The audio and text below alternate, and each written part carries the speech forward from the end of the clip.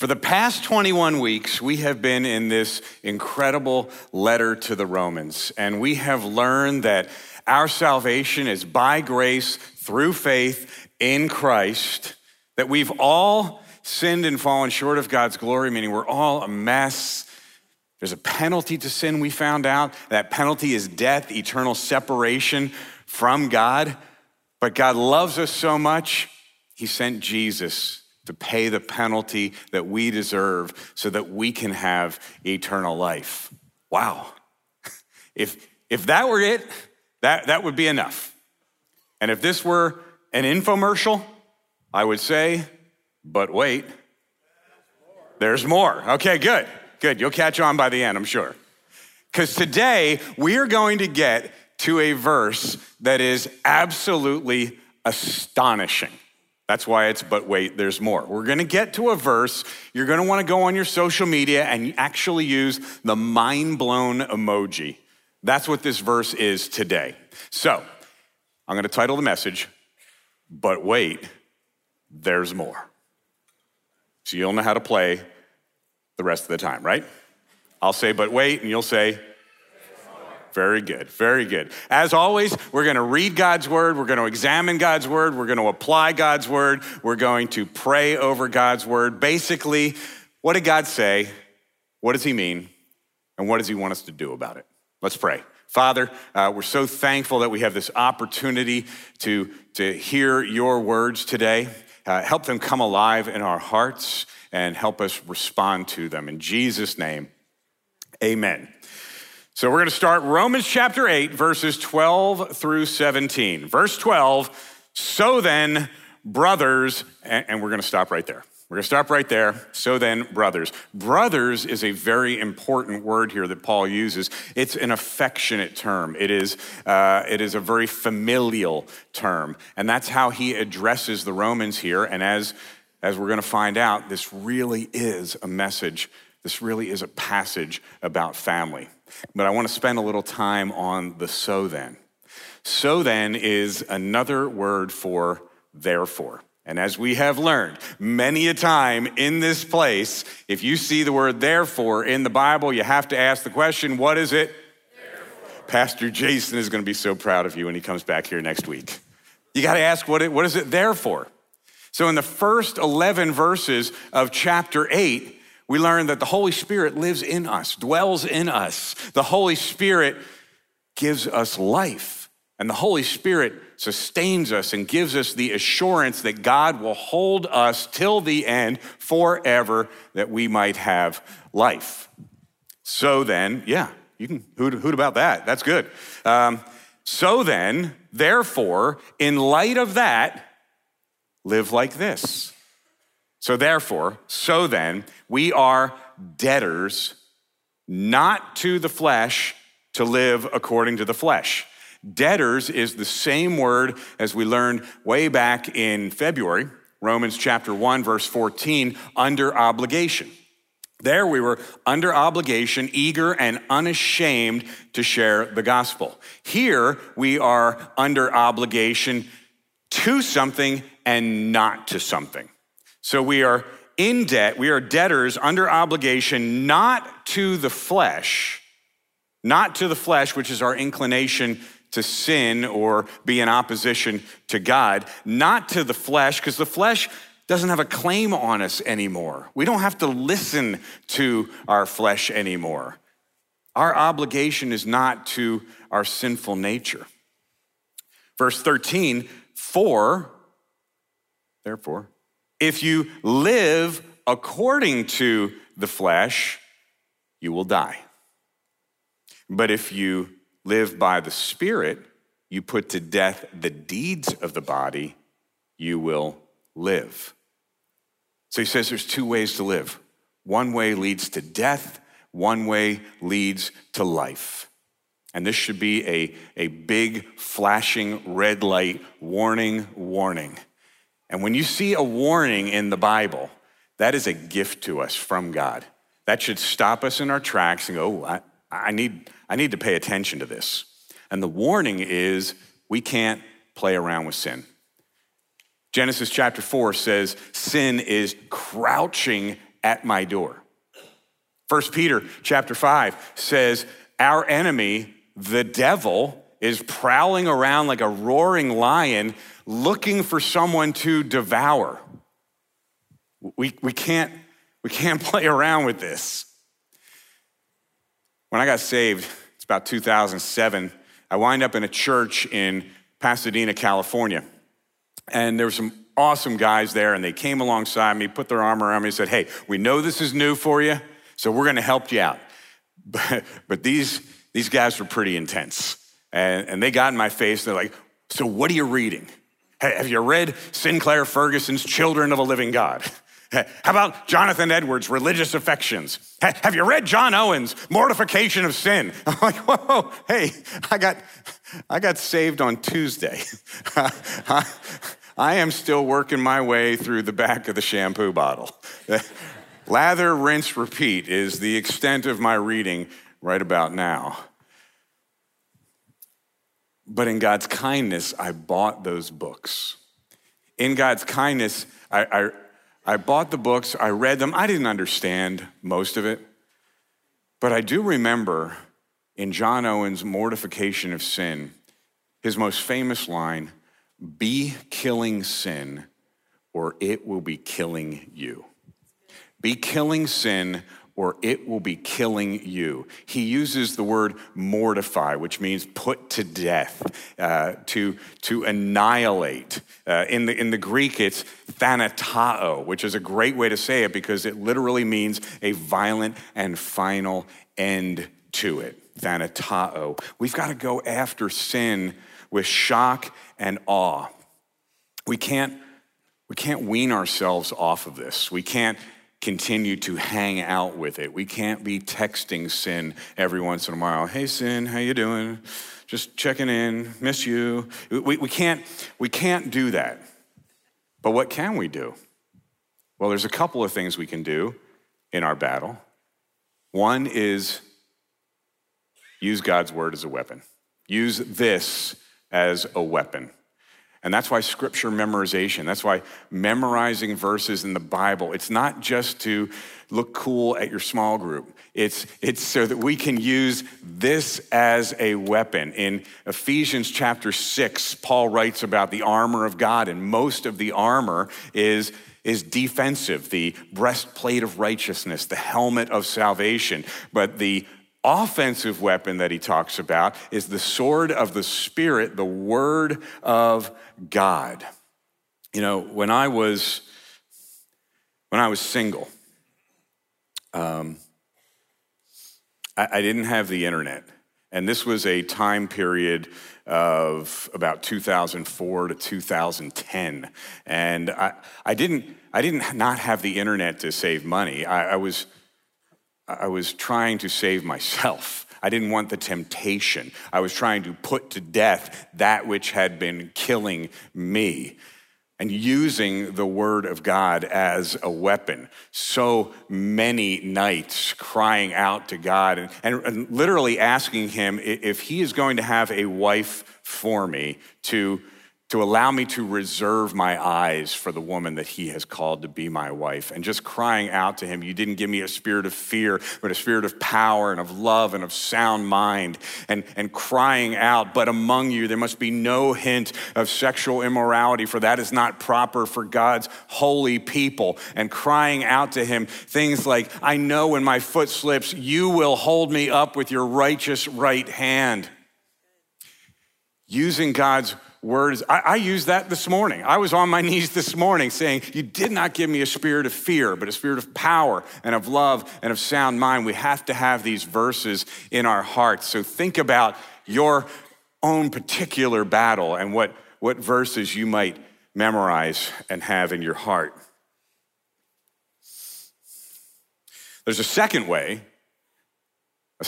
we battle this if we want to live a life that brings life, and that is knowing we've got help.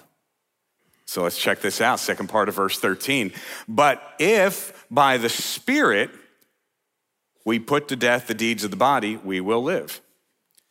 John says in chapter 14, God's going to send a helper, capital H, Holy Spirit.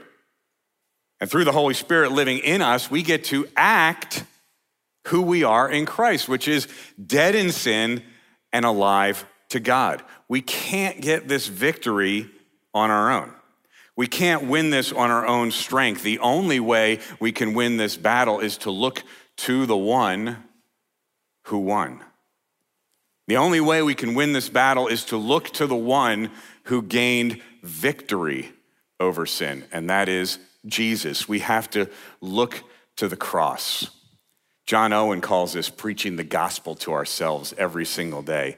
So important that every single day and through the day, we are looking up at the cross and saying, Jesus took my place for my sin, took a penalty that I deserve because God loves me.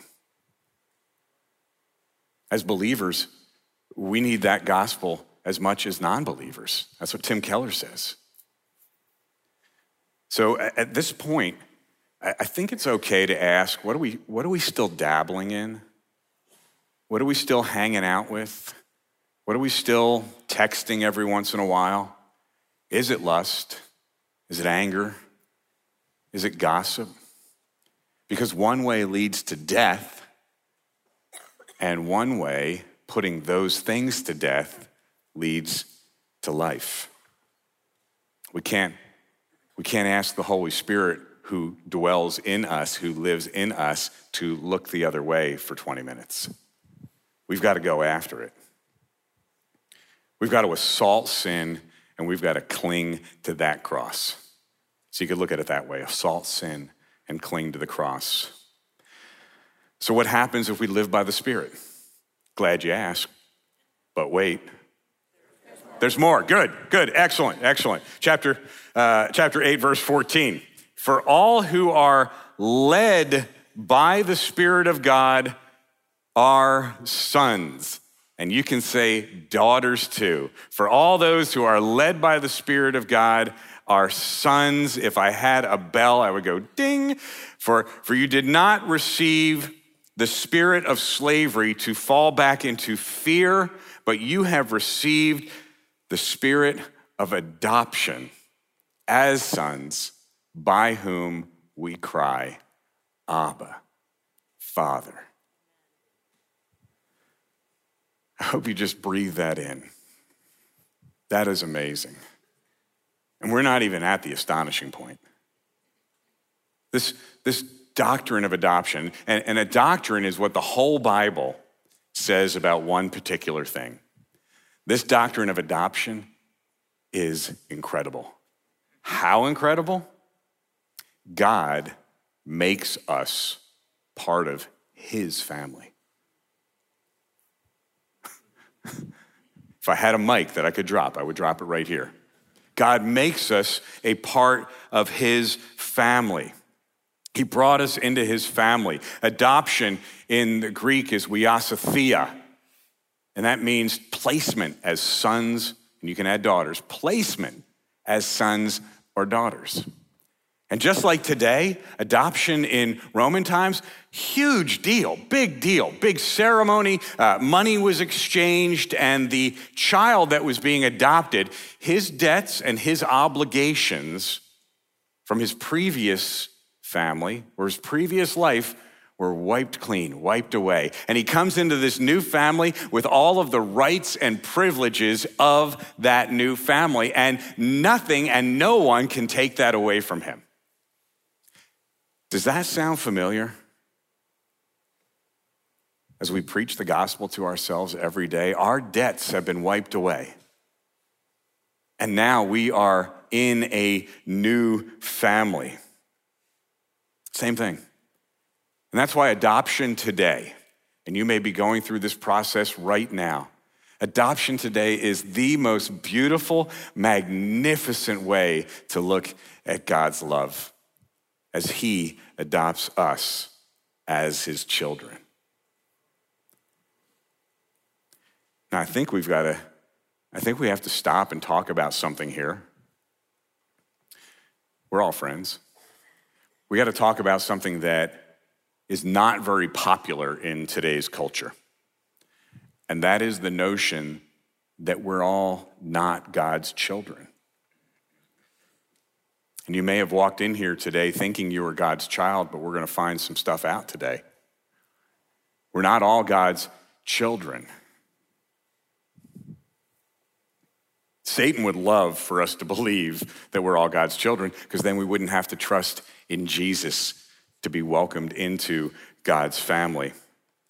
John 1:12 says, if we receive him and believe in his name, he gives us the right to become his children. On the flip side, those who do not believe in Jesus are not children of God. In John chapter 8, Jesus, talking to the most religious people of the time, the Jewish leaders, he says, if you love me, this is amazing. If you love me, God would be your father. But check it out, because you don't love me. And then he says this, the devil is your father. So there are those who are children of God and those who are children of the devil. And sadly, I get that. Because it was only a short time ago that I was in the latter category. It was only a short time ago that I thought we were all God's children, and I was living life that I thought was to the fullest, and I had the cool jobs and the cool cars and all of the things that I thought would satisfy me. And it turns out all they did was bring me to such a place of brokenness and despair that I only had one choice. Cry out. Cry out and ask God to save me. I had no idea that he was going to call me his child. So, to the Jewish leaders, that Jesus said, the devil is your father, there was a but wait, there's more.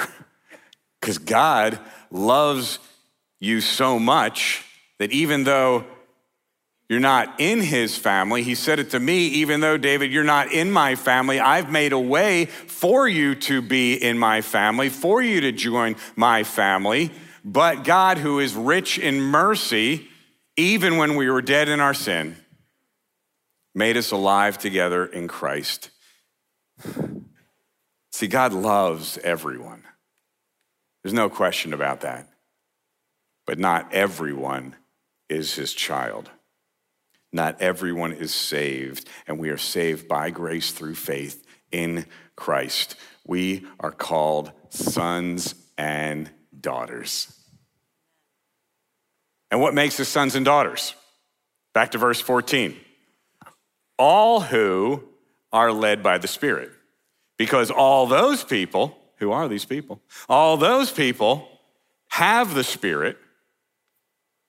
So if you're adopted by the Father, follow this. If you're adopted by the Father, you have the Spirit, and that means since the Spirit lives in us, we do the things that the Spirit does.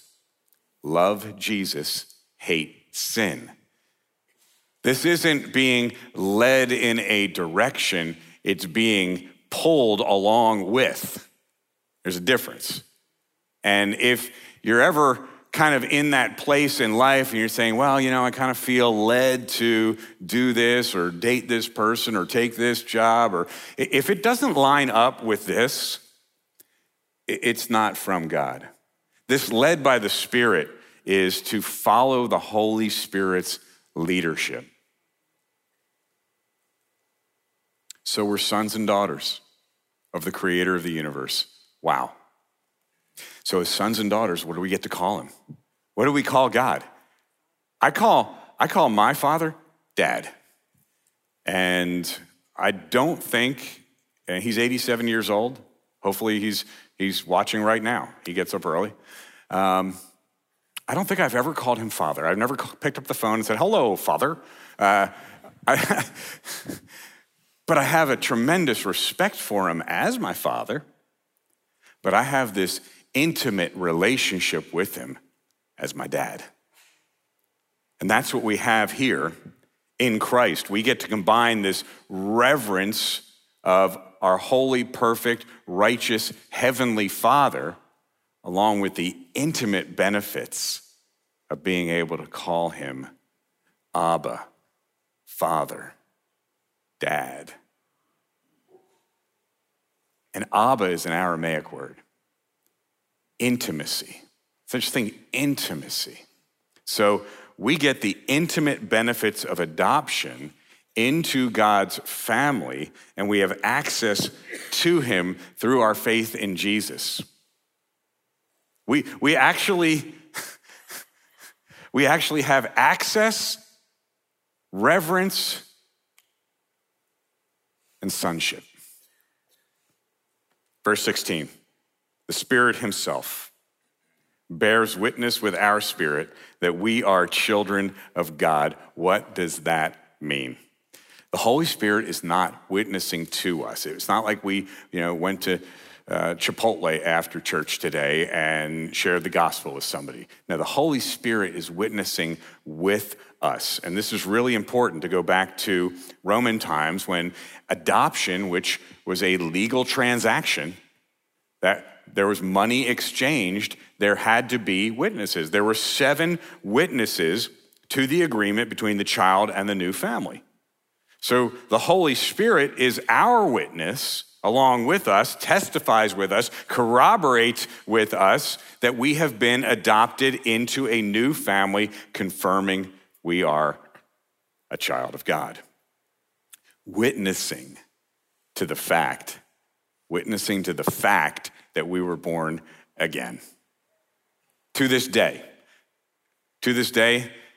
when a baby is born, there's a birth certificate. On the birth certificate is a witness. This baby was born by this mother. My birth certificate says I was born in Philadelphia, citizen of the United States. But on September 26, 2006, I got a new birth certificate, and that birth certificate says I am a citizen of heaven. Amen. Amen. Yes, absolutely. So the Spirit is our witness that we are God's child. But wait. That was okay. But wait. Okay, because this is the astonishing verse. This is the one. This is a verse that John Piper says is in the Bible to make Christians dance. I will save you the horror of me dancing up here today. But this is the verse that I talked about earlier. This is the astonishing one. This is the one that stops us in our tracks. If this is not the best if-then statement ever, it's got to be on the Mount Rushmore of if-then statements. Are you ready? Okay. Verse 17, and if children. So the Spirit is our witness. The Holy Spirit witnesses that we are a child of God. If children, then heirs. Heirs of who? Heirs of God and fellow heirs with Christ. Oh my. Yeah. We've got to read it again. If children, then heirs. Heirs of God and fellow heirs with Christ. If that did not take your breath away, you weren't paying attention. If there was ever a time to scream in church, that would have been it. Because that's the grand slam. That's everything. God says in his family, not only did I bring you in, you're my heir, and you're equal heirs with my son. Yeah. Sometimes we just got to take a moment and go, wow, we are able to call Jesus our brother. We're not partial heirs. We don't get a small percentage of the estate.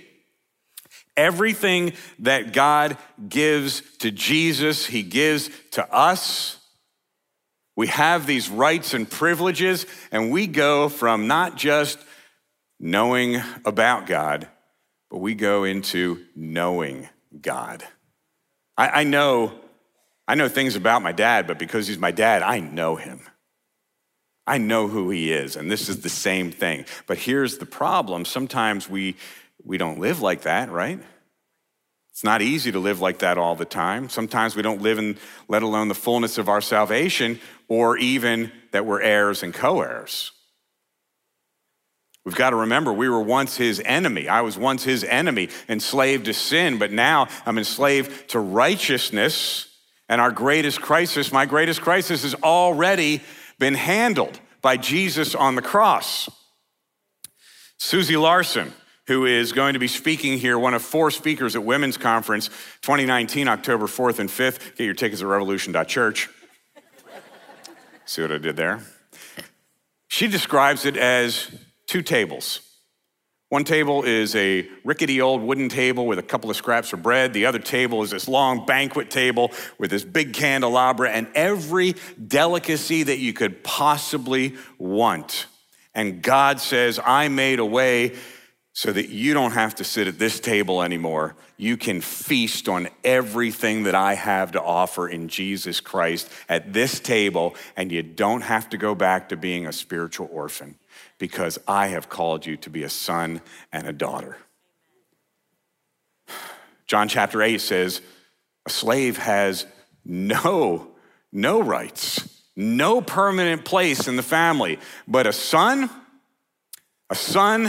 belongs to that family forever. And if the Son sets us free, we are free indeed. And if we've been set free, we're no longer slaves to sin. Are we just singing that song, or are we believing that we are no longer slaves to sin, that he parted the sea so we could walk right through it, so we could be called children of God? We are a chosen people, a royal priesthood, a holy nation, that we may sing his praises.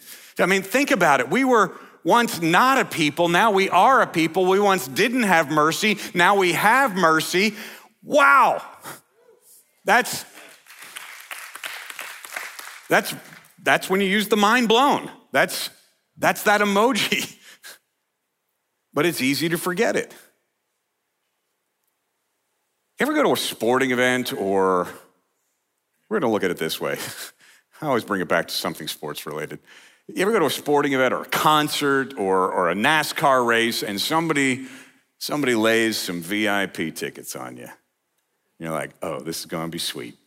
Not only do I get to sit in a suite, but I get a parking pass, and there's no traffic, and all the food is free. I get to go on the field or backstage and meet the rock star, or I'm in the pits hanging out with the drivers, and it's awesome. And then you go to your next sporting event or your next concert, and you're sitting way up there. And you sat in traffic for a long time, and it's $11 for a Coke. And you're like, I don't want to go back. I don't want to go back to a game or a concert like that. I want to go back to the VIP status. It's the same as an heir. Why would we want to go back to being a spiritual orphan eating off of this table when we can have the fullness of sonship with God our Father? Amen? And sometimes it may just start with how you're hearing God. To live as a son or a daughter, it may be just understanding how you hear God. A few years ago, my wife and I went to a marriage retreat at WinShape. And we were asked that question, how do you hear God? And my wife began to weep. And she said that she heard God like this. Oh, Leanna, you did it again. What am I going to do with you? I am so disappointed in you. But that day, she stopped hearing God like that. Maybe that's how you hear God. She stopped hearing God like that, and she heard the truth of God as Abba, Father, who gave everything to adopt her into his family. And she heard God, "Holy Anna, yes, you did it again, but I love you so much, and I gave everything for you, and I will always love you. Come to me." Totally different way to hear our Father. And that's what makes sonship so astonishing. We get to change our approach to God. Ooh, I did dance there. It's more of a hop than a dance. We get to change our approach to God. Instead of approaching him as a slave master who only relates to us based upon our performance, we get to approach him as part of our family, and we get to call him Abba, Father, Dad, and he responds, "I love you." You may never have heard that from your earthly father, but here you're hearing it from the creator of the universe. And J.I. Packer says this is a benchmark of a Christian, is how the Christian understands God as Father. Another way to look at it is, anybody here in the Witness Protection Program? Don't raise your hand. You were made. In the Witness Protection Program, people leave their city, they get a new city to live in, they get a new identity, a new job, but quite often they want to go back to their old city, back to their old job, back to their old identity. We are heirs. We have a new identity, a new life, but we act sometimes like we're just happy to be here, and we don't live in the fullness of sonship. We don't live in the fullness of being a son or a daughter. And as heirs, we get an inheritance. We don't have to go back. We get to look forward. An inheritance is something that is happening in the future. And you know what the inheritance is? It's not all the things of the world. It's not all the things that I thought were going to bring me satisfaction. Our inheritance is God himself. Is that worth it? Is he worth it? Do you want only what the Father can give? Or do you want the Father himself?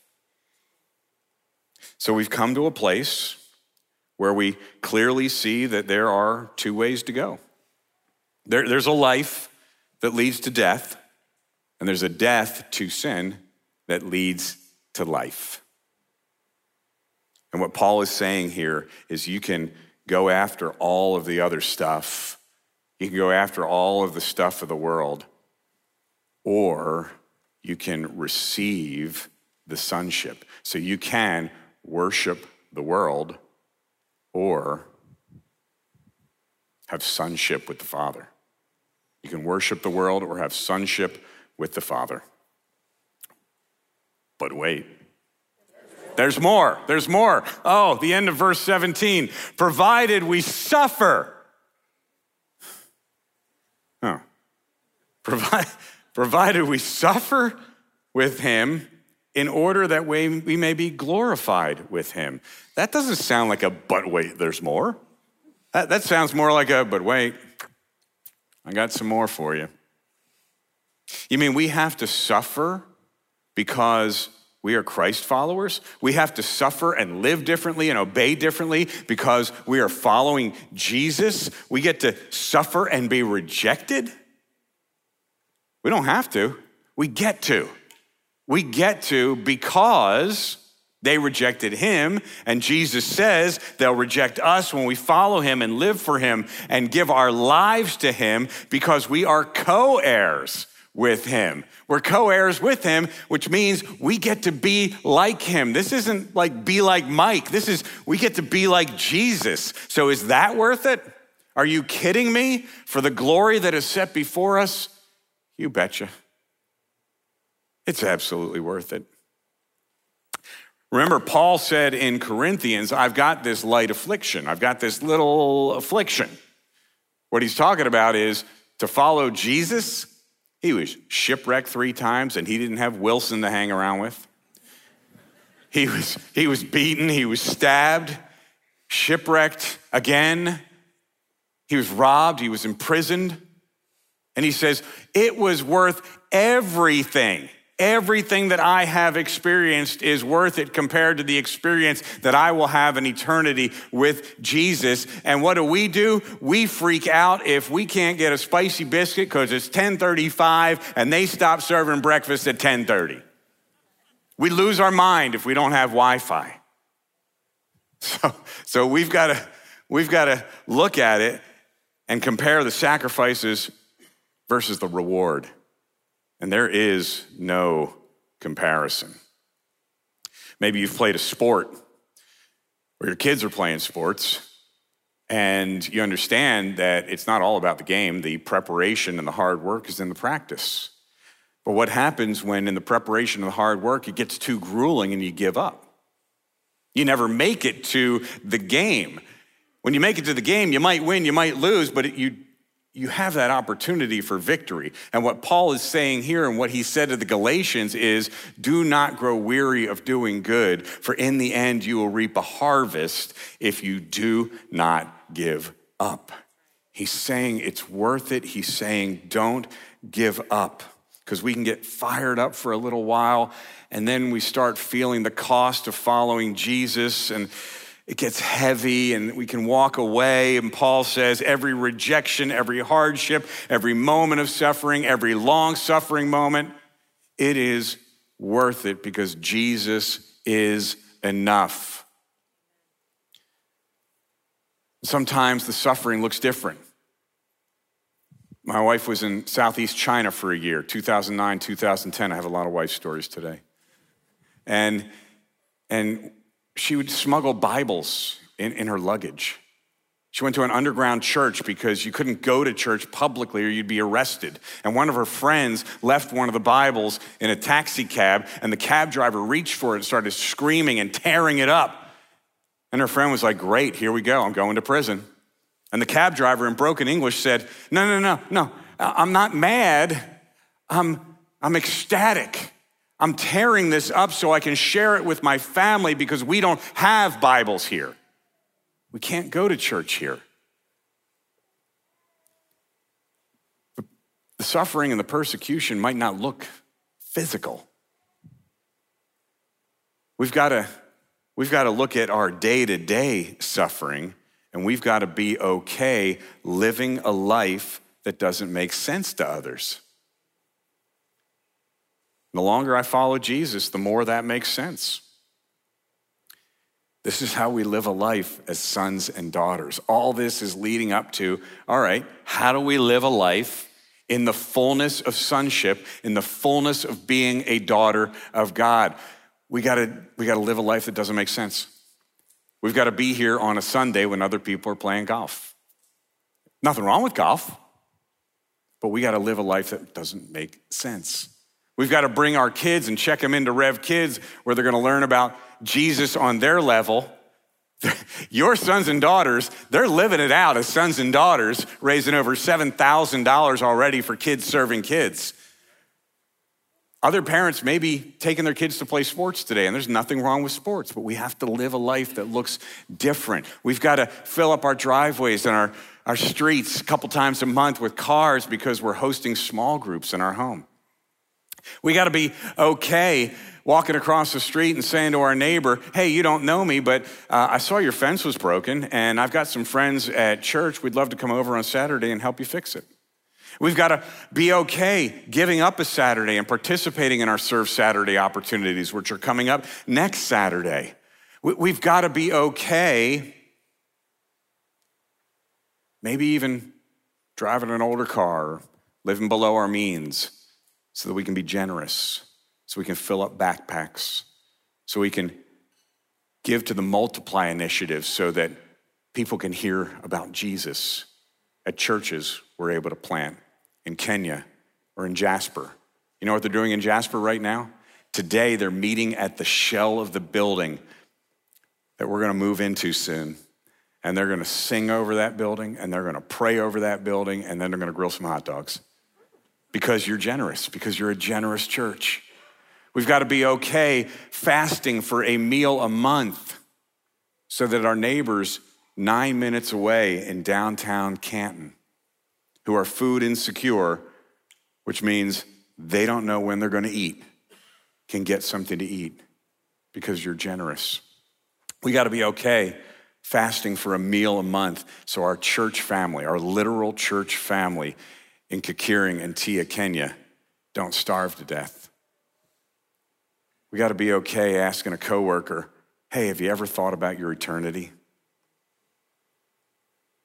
We've got to be okay not only saying we would die for Jesus, but we would do all these things. And these are not radical things. This is not living crazy, radical Christian lives. This is what it should be like to live life as a believer, to follow Jesus. We've got to stop living a life that's just okay and live a life that is worthy of what God did for us. He called us out of darkness into his marvelous light, and he called us sons and daughters. Now, you may have walked in here today and you thought you were a child of God, but this clearly now says you're not. And you may have walked in here today and you thought you were a child of God because you grew up in the home of a child of God. Or maybe you walked in here today and you haven't understood anything I've said, but this notion of being a child of God sounds pretty sweet. If any of those were you, here's my plea. My plea, and it's a plea, is that today is the last day of your entire life and all your eternity that you are not called a child of God. That today is the last day that you are his enemy, like I was his enemy. My plea is that today is your adoption day. So everybody close their eyes. We're going to pray right now. If that's you, I pray that it is your adoption day, because there is in Scripture the verse that says we've all sinned and fallen short of God's glory. And yes, that means we're all a mess. And there's a penalty to sin, and it's eternal separation. Eternal separation from our Abba, Father. But God loves you so much that he sent Jesus to take that penalty for us, for you, that you might have life.